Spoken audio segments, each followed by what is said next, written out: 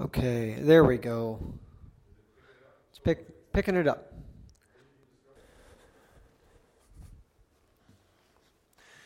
Please take your Bible and turn to Luke chapter 9 this morning. First time we've said those words exactly. But as we get into this chapter, you may still feel like, boy, we're just covering the same ground. Like this just feels like we're kind of hearing the same general idea week in and week out. And if you're feeling that way, get over it. I'm just kidding. If you're feeling that way, that's probably good. It's probably good. Luke is one book making one point,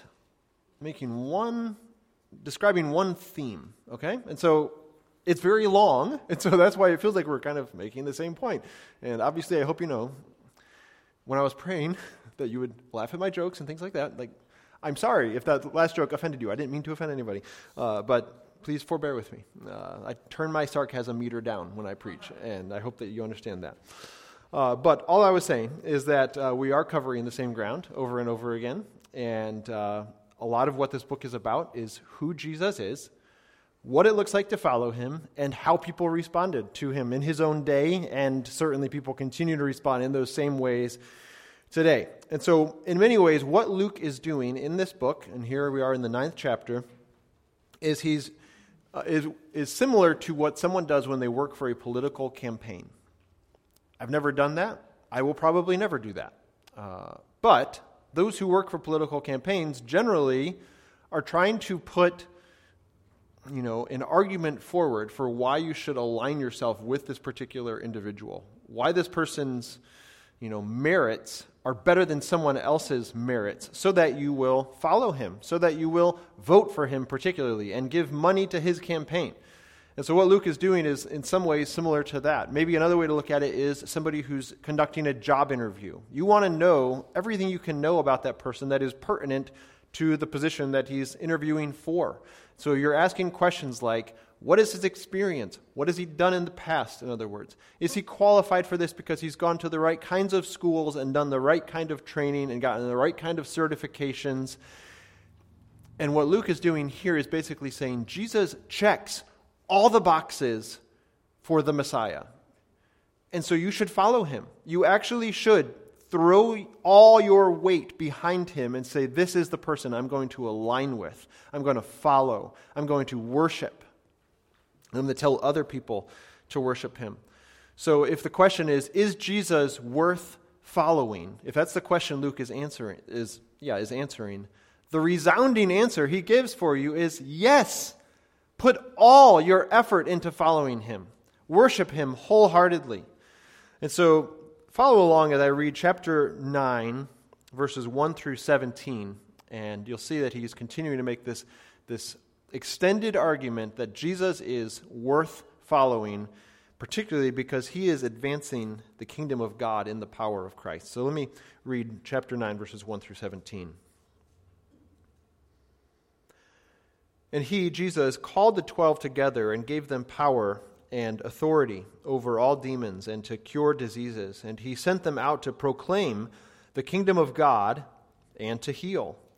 And he said to them, take nothing for your journey, no staff, nor bag, nor bread, nor money, and do not have 2 tunics. And whatever house you enter, stay there, and from there depart.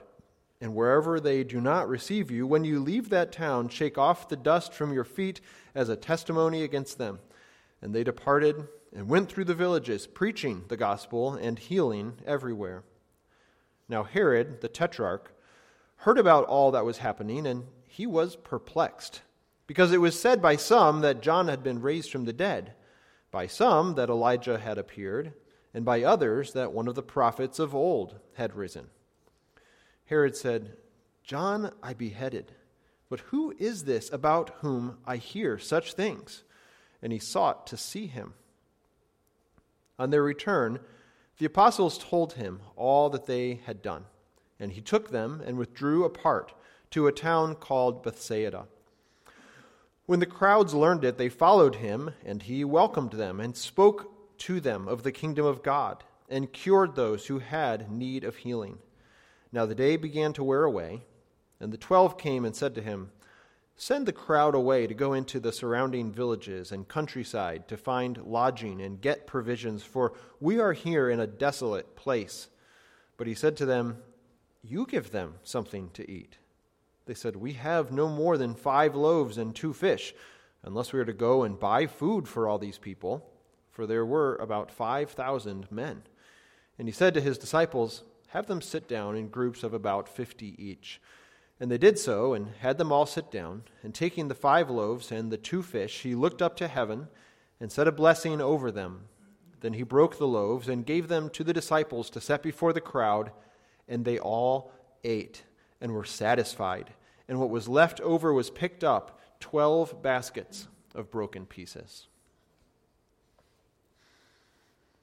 This past summer, right toward the end of summer vacation, a friend in the area invited us to their community pool. And so our family went and had a great afternoon there. And it was just kind of the typical community pool that you would expect. Very nice and large and beautiful, nice warm water, and with a high diving board.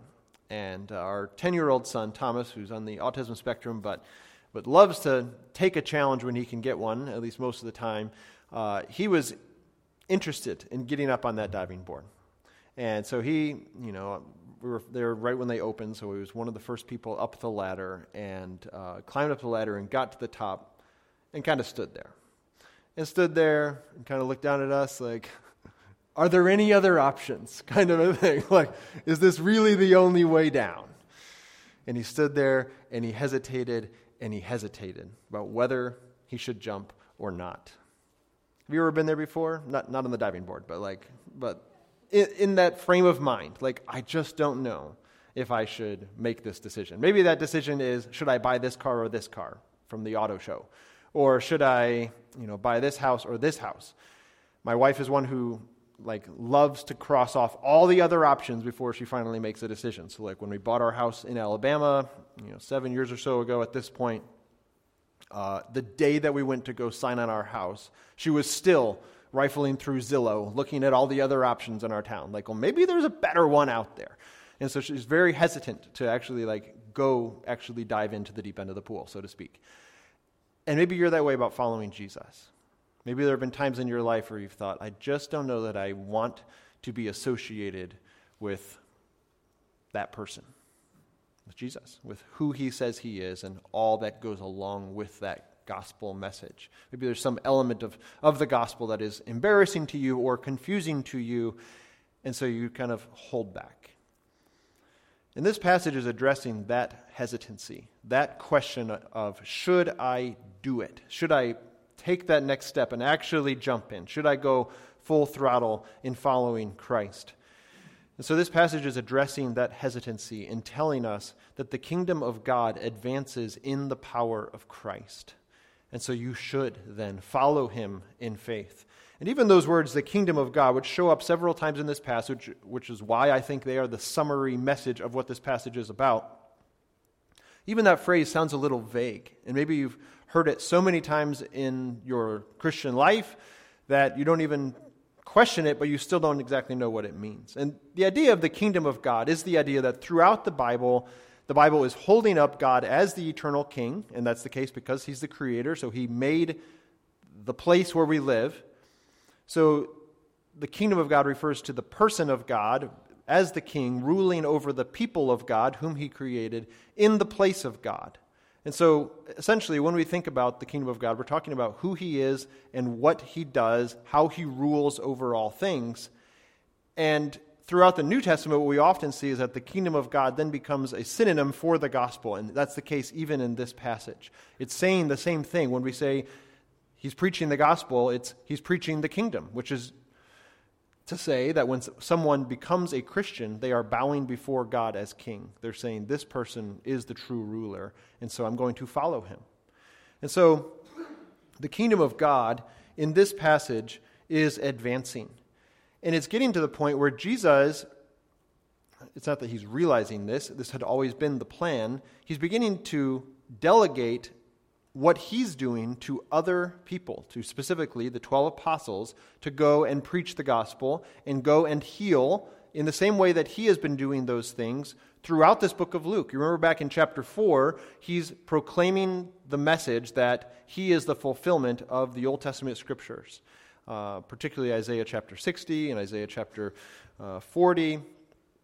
And so basically, the message needs to keep getting out. Jesus is one person. Yes, he's fully God, but he's also fully man. And so he delegates the message to go be preached by these followers, by these apostles, to go into other villages where Jesus hasn't been yet, or to maybe go back and do another loop through them.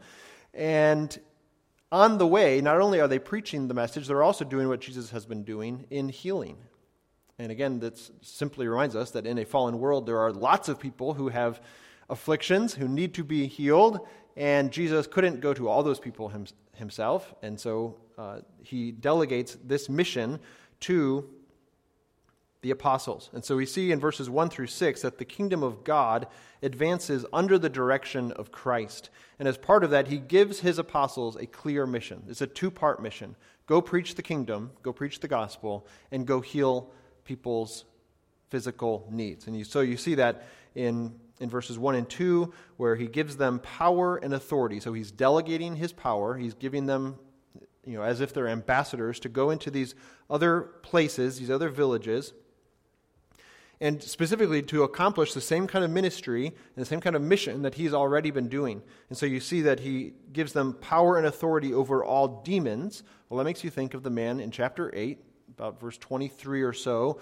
who had been filled with demons his entire life. The man of the Gerasenes, as the passage describes him, and Jesus cast out those demons. Well, now Jesus is saying you have authority over those demons as well. Go into places and minister to people who have had their lives ruined, really, by demonic powers. And also cure diseases. There in the end of verse 1, and that makes you think of, for instance, the woman with the issue of blood in the last passage that we looked at, or the young girl, Jairus' daughter, or Jairus', depending on how you pronounce it, daughter who was sick nearly to death, and then she actually did die, and Jesus rose her from the dead in the end of chapter 8. And so, and many, many other examples of that throughout the book of Luke, what Jesus is doing is saying, I'm giving you a clear mission to go and accomplish the same ministry that I have had, just kind of delegating this authority to them. So the Lord gives a clear mission as this kingdom advances under his direction. In verses 3 and 4, the Lord promises the needed resources for going to advance the kingdom of God under his direction. And so in verse 3, he says, don't take anything with you that would make it seem like this is a human operation, basically. That you're well prepared, you've got bags of extra food and extra clothes and all the resources you're going to need. Take a sleeping bag. He's saying, no, don't take any of that stuff. As you go out and proclaim this message, trust that I will be providentially preparing the way for you and finding places for you to stay and food for you to eat. And in so doing, all the glory goes to Christ. It's not that you were well enough prepared for the task that God gave you. It's that Christ is the one who has gone before you, so to speak, and spiritually speaking. And this is why he tells them, don't take a staff, don't take a bag, don't take bread, don't take money, don't take 2 sets of clothes, 2 tunics. Just take the bare essentials and leave the rest in God's hands. And obviously this was an unusual situation. We don't encourage missionaries to do this today, okay? The apostles ministered in a unique time period, in a unique role, and apostles are no longer living. And so when you hear someone referred to as an apostle, just walk away. Just leave that alone. That's not biblical ministry. These commands then are not timeless. This passage is not telling you should go as a missionary to Central Asia, where I was praying for a few minutes ago. And you should go and you should not take anything with you. You should not take any money. You shouldn't raise any money. Don't waste your time. Just get out there on the field because people are dying and need to hear the gospel. Well, yes, they do. But these commands are not specifically for you in this time period, okay? So redemptive history has progressed from this stage. And so we live in a different era after the apostolic age. So I hope that makes sense, that these commands have, nuance to them in our understanding today. But this idea in verse 4 is, when you get into a town, pick a house to stay there. And stay there, and then when you're done there, leave and go on to the next town, which keeps you from staying in one place for too long, which means that you're seeing the urgency of getting the gospel to all these other villages. But it anticipates in verse 5 that people will reject the message as well. Jesus knew that to be the case. Some people would receive it well, and some people would reject it. Verse 5, when they do not receive you, leave that town and shake the dust off your feet. Well, that was what Jewish people would do when they left a Gentile country. So, for instance, if someone had gone over to the other side of the Sea of Galilee, now they're in, a foreign country, so to speak, a place where primarily Gentiles live as opposed to Jewish people in Israel, and you would kind of symbolically shake the dust off of your feet as a way of saying, now I'm going back onto, my native homeland ground, and so I'm leaving this dirt behind me. Well, what is happening here is these people are going through Jewish villages, but they're still shaking the dust off their feet, saying those who reject God, those who reject the kingdom of God and the ministry of Christ are the same as those who are Gentiles, who worship other gods, for instance. And so what Jesus is doing here in verse 5 is anticipating that, yes, some people will receive the gospel message, but others are going to reject it. And we as Christians need to be aware of that and conscious of that reality and okay with that reality in the sense that we aren't the people who can change someone's mind, okay? Don't just go and take a class on persuasion when you're trying to get ready to share the gospel with somebody. Yes, you want to persuasively and beautifully engage someone with the gospel, but it's the Holy Spirit who changes people's minds. That's not your job. And so, essentially we could say that's above your pay grade. You don't get anybody saved. You lead people to Christ, perhaps, by giving them the truth and continuing to seek to win them for Christ. I'm not diminishing any of that, but I am saying that this is ultimately the Lord is the one who saves people. And so we seek to do our job faithfully. We seek to go and do what Christ has called us to do. He gives this clear mission of going to preach the gospel, proclaim the message, and let it sit on people's hearts and let the Holy Spirit cause those seeds to germinate and bear fruit eventually. But be aware that some people will reject you. But also be encouraged that some people will hear and respond, even if it's down the road, even if we have to add the word eventually after it. Most of us were not saved the first time we heard the gospel, and so don't expect that somebody else will either, though of course the Lord can work in that way. But what we see in verse 5 is that the Lord, as the gospel, the kingdom of God advances under the direction of Christ, the Lord himself anticipated rejection. And in verse 6, we see that the Lord sees the mission through. They departed, so the apostles got up and did what Jesus said to do. They obeyed, and they went through the villages, and they did what he said to do. They went preaching the gospel, which is another way of saying preaching the kingdom, because that's what he told them to do back in verse 2. So these are synonymous terms here. They went preaching the gospel and healing everywhere. So they're making these circuits throughout the countryside, throughout the Jewish villages, proclaiming that the Messiah truly has come. Here's how you can know it, and describing what kinds of miracles they've seen Jesus doing, describing what the message that Jesus is preaching is, back in chapter 4, for instance. And so ultimately the Lord is the one who is seeing this mission through. That's what verse 6 is showing us. They're the ones taking the message, yes, but they're doing it under the Lord's command. He's the one who designed the mission. He's the one who provides for the mission. That's why he said not to take a bag and money and bread. And so he gets the praise then. And this reminds us as Christians that he is the head of the church. Colossians 1 tells us Christ is the head of the church. He's the one who designed the church, so he gets to tell us how to run it. He's the one who gets to tell us who should be exalted. All right, when I leave in 50 years and retire as the pastor of this church, please don't put a picture of me up in the lobby. This church is not about me. It's not about the previous pastor or the previous 10 pastors. It's about Christ. And so please just exalt him. He's the head of the church, no one else. And so that means that he gets to say what happens here. He gets the final say. We don't negotiate with him about how we should run his church. We aren't supposed to be inventing new strategies and manuals for how to see the church grow or to how to help the gospel, as if it needed a little boost, a little miracle grow. No, just do what he said to do. Just follow the means of grace that he has provided. And so we go back again and again to what the Bible says and let him get the final word and get all the praise. To build a healthy church, you don't need an MBA, a Master of Business Administration. You need a Bible, and you need dependence on the Lord through prayer, and you need patience. And so may the Lord help us as a congregation avoid being pragmatic and avoid gimmicks, as 2 Corinthians tells us to do, and rather walk by faith. So the kingdom of God advances under the direction of Christ. In verses 7 through 9, the kingdom of God advances in the face of opposition. We have somebody mentioned here who hasn't been mentioned in several chapters, and this is Herod the Tetrarch, so the ruler of this region of Judea in the time when Jesus was living.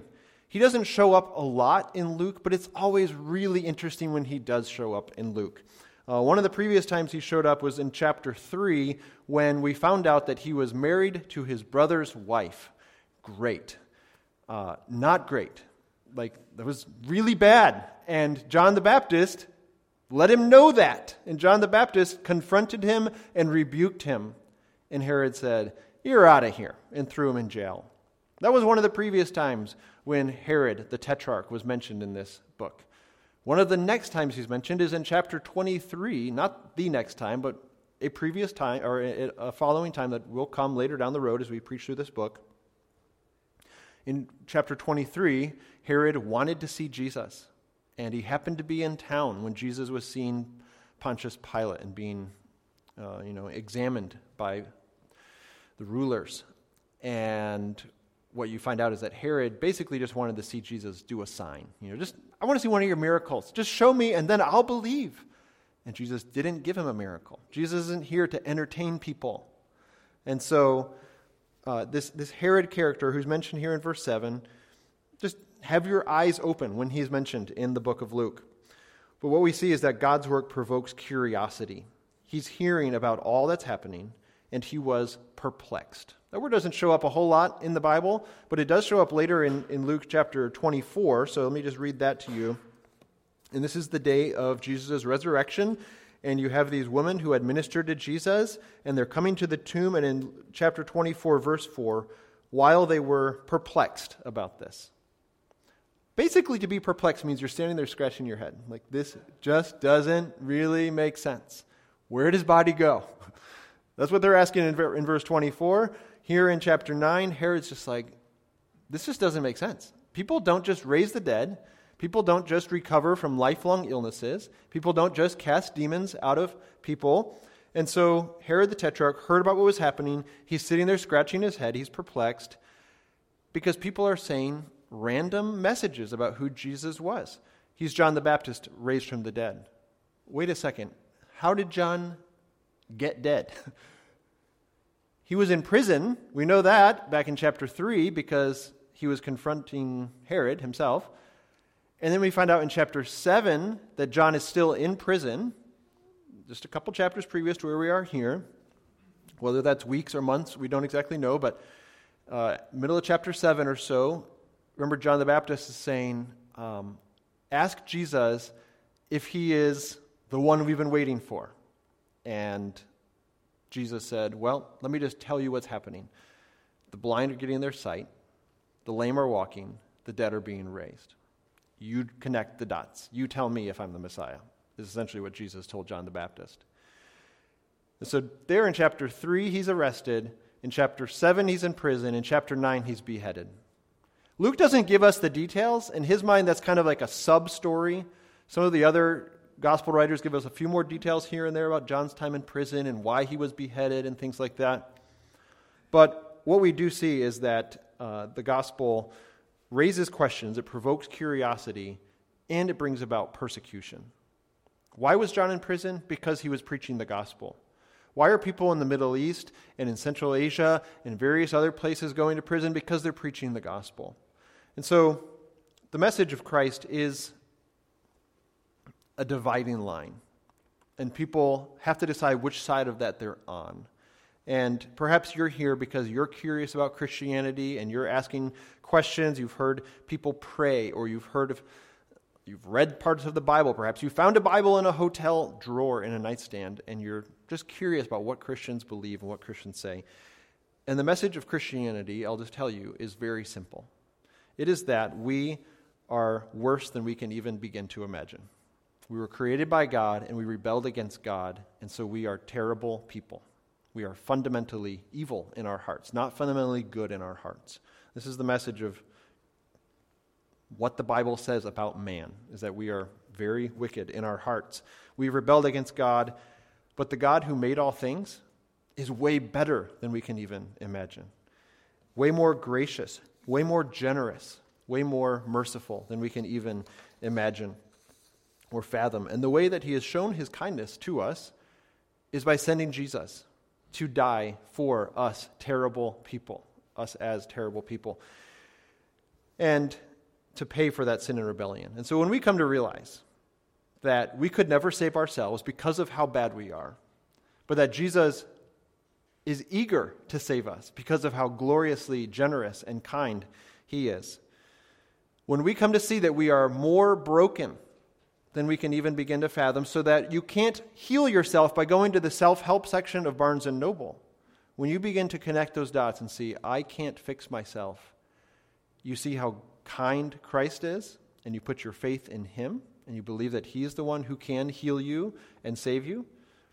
And so you turn from your sin out of that love for him and gratitude for him and belief for him. You become a Christian. You receive new life. You become a child of God. You become part of his family. And we want that for you. And so if you have questions about that, we would love to talk to you about that. Just talk to anybody around you. And if they don't have answers, they'll send you to somebody else who does. But we as Christians want to encourage you to continue to ask good questions, to continue to read your Bible and see what Christians believe and what we do. And so if you have questions about that, please ask us. Herod certainly had his handful of questions. Maybe you have yours as well, and we want to help answer those. But God's work does provoke persecution. We see Herod being defensive. He's a little bit insecure, it seems, and John was threatening to him, so he killed him. It was that simple. And certainly there were many other people like that Herod treated that way. And Jesus was threatening to him later on as well, because Jesus actually, as gentle and lowly as he was, is a very threatening character when he tells you that you deserve to die because of your sin. You deserve the wrath of God because of your sin. This is the message that Christ lays out for us. And so later Herod, in response to Jesus' threats, so to speak, the threatening nature of Jesus to Herod, he mocks him and he sends him back to Pilate to be killed. What we learn from church history, though, is that when someone tries to stamp out the work of God, because it's threatening, for instance, it has the opposite effect. So if there's a world ruler right now who hates Christianity and wants to stamp it out, it's like putting your foot down on an ant pile. You might kill some ants, but they're just going to scatter, and they're going to go and create bigger and better ant piles. And so what Tertullian, a church father a couple centuries after Christ, said was that the blood of martyrs, had to think of it for a second, the blood of martyrs is like the seed of the church. So when someone dies for the faith, it causes people to ask questions that they weren't asking before. And say, why in the world, for instance, was that person willing to have lions eat him in a public show here in Rome? This actually happened over and over and over again. Why would someone be willing to be eaten by lions while people are standing there cheering it on? And so people would watch that happen and then walk back to their houses and be scratching their head, saying, what in the world is going on? Why wouldn't that person just say, never mind, I don't believe this anymore? Certainly other people did that. Certainly people of other religions would have done that. But here, these Christians are saying, yeah, I'm so convinced of it, I'll let the lions come and eat me. Or any other way that they decided to kill him. And that has happened in a variety of ways throughout church history. Whether it be by drowning or poisoning or any number of other ways, people who follow Christ in hard places often die for their faith. Why are people willing to do that? Because the kingdom of God is so glorious. And so when you see people like John the Baptist have his life snuffed out because of his message and his faith in Christ, what we see is that you can kill people for their faith, but you can't kill the faith. You can't stop the faith from advancing. And so you'll end up having the opposite effect. So to the world rulers who are alive right now, we would simply say, keep doing what you're doing, We would rather have people have religious freedom, have the ability to gather publicly as we're doing right now. But if you're going to make it difficult, they're still going to gather, and people are still going to get saved because you can't stop God. And so we praise the Lord that he is this powerful. So the kingdom of God advances in the face of opposition in verses 7 through 9. And finally in verses 10 through 17, certainly one of the most well-known stories in the New Testament of the feeding of the 5,000, what we see is that the kingdom of God advances in visible, practical ways. Verses 10 through 11 sounds like it's been an exhausting season of life for Jesus and for his apostles now, and so they kind of go take a little retreat together. But even while they're away, retreating from the masses, trying to find a little alone time, the people find out. It gets out on Twitter, and they get to where he is, and they surround him again, and look at Jesus' reply. When the crowds learned it, they followed him, and he welcomed them. Luke talks about welcoming over and over and over again. You can just search that in the book of Luke. And underlined all the times you see someone being welcomed by Christ or by his followers or by God. Jesus is always ready to minister. That's what verses 10 and 11 point out for us. He doesn't need his alone time. Yes, he's fully man. That's why he went to go retreat. He needed a little space. And we see this throughout the Gospels that Christ would regularly go and do this to rest, to pray, to sleep, to eat. But here, he's still willing to minister. And what does he do? He doesn't reinvent the wheel. He does exactly what he sent out his apostles to do. He spoke to them of the kingdom of God and cured those who had need of healing. This sounds a lot like verse 1. They have authority, they go and preach, they cured diseases. And it sounds a lot like verse 6. They went preaching the gospel and healing everywhere. Well, here they come to Jesus and he keeps preaching the kingdom of God and curing those who need to be healed. Jesus was always ready to minister.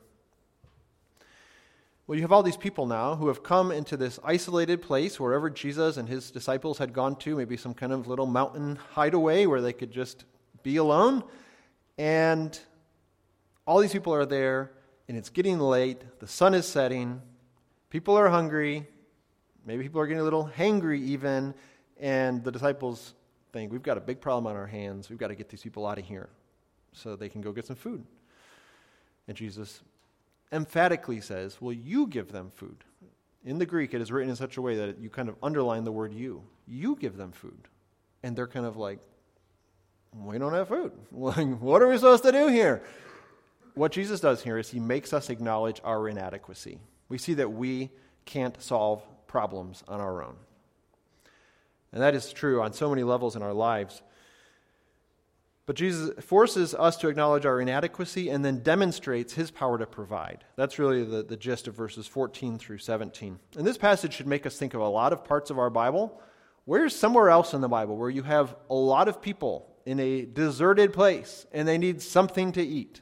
Well, it makes us sound a lot like God's people walking through the wilderness and God providing manna and meeting those needs. And here we have Jesus as the true and better Moses who actually feeds his people. And this makes us think of chapter 6 in the book of Luke, where Jesus says, "Blessed are those who hunger now, for they shall be satisfied." There will be a day coming when we will feast in the house of Zion, and we are eating with Christ himself at the Messianic banquet. And it's not because we're starving, but it's because Christ is so satisfying, and we are gathering around him to worship him. I love a song called "We Will Feast in the House of Zion. We will sing with our hearts restored. He has done great things, we will say together. We will feast and weep no more." Beautiful song of future anticipation, a song that propels us to keep going and following Christ. So the Lord is demonstrating his power to provide. He's never overwhelmed by the size of a problem. The fact that there are 5,000 men and then their wives and their children as well on top of that, the Gospels make clear there are more people in that than just the 5,000. He's not overwhelmed by the size of a problem. He's not limited by a lack of resources. And you come to verse 12, and he's provided this miracle, and none of the Gospel writers give any kind of sense of how this actually happened. They're not concerned about that. They're saying this is a miracle. It's beyond explanation, just like the resurrection of Jesus is beyond explanation, humanly speaking. But you come to the end of this story without any explanation of how Jesus actually satisfied them with this bread and with these fish. And you have the disciples going around, each one carrying a basket, picking up all the leftovers. And so you come to this detail at the end of the passage in verse 17. They all ate. They were satisfied, which means they weren't just giving each other a couple crumbs. Like everyone ate everything they wanted to eat that day. And what was left over was picked up, 12 baskets of broken pieces. Why in the world are there 12 baskets? Why do the gospel writers make that important enough to tell us? Well, I think it's because there are 12 apostles who have been told to go out preaching the kingdom of God. And every one of them left that day carrying a basket of bread, saying, you know, Jesus told us not to take a bag, not to take a staff, not to take a change of clothes, not to take bread. And here we are walking away with a whole basket of bread, saying, look at how powerful he is. He's the one who has kept his promise. He provides for his mission. He gives you everything you need to do what he has called you to do. And those apostles should have left that day and left all their hesitancy about following him in that desert place, because they say, look, Christ has provided for me. He said not to take bread. Here's why I don't need to take bread, because he's the one who provides it. And so the hesitancy about following Christ is left behind. Remember, most of the miracles we've seen this far in Luke have been summarized with a statement about how people responded. They were amazed. They were astonished. They glorified God. They followed Jesus. They proclaimed the message that they had seen that day. There's no comment about that.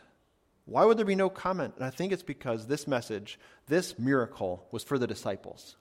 This was about, you see me work, and now you go out and do the work because you know I'm going to provide for you. This message is so big. This ministry is so powerful. You're going in the Lord's strength. And so the hesitancy of saying, can God really do what he says he's going to do? Is this message really worth me proclaiming it everywhere I go?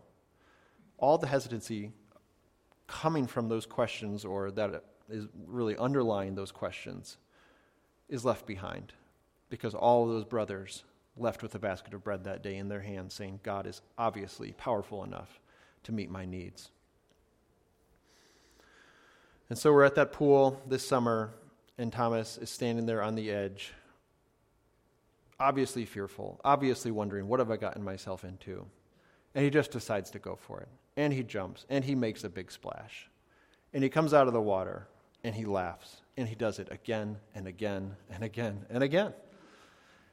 The hesitancy that he was experiencing there, the fear, can I do this? Is it worth it to do this? Is it better to somehow crawl around these people who are standing behind me and get off this blasted high platform? No, just go for it. And he went for it again and again. All the hesitancy was gone. This passage addresses our hesitancy, as so many others in this book have already done. Jesus is worth it, this passage is telling you. Follow him. Yes, forsake your sin. If it means leaving your family behind, leave your family behind. That's the kind of message that this book is laying out for you. Jesus is worth it, so follow him. He is worth your time. He is worth your money. He is worth your investment in theological training or in preparing to go to the mission field or any other venue. Jesus is clearly the King of Kings and the Lord of Lords. So put your faith in him and follow hard after him. Let's close together in prayer.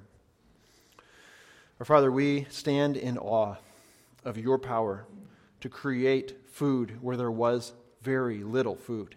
There was not enough, but you demonstrated your power. And we are amazed that you would continue to provide for us to do your work and continue to compel us to go to the nations and to go to our neighbors with this message that Jesus is the King. And we pray that we would follow hard after him, that we would truly be willing to forsake all so that we will have entrance into the eternal kingdom. In Christ's name, amen.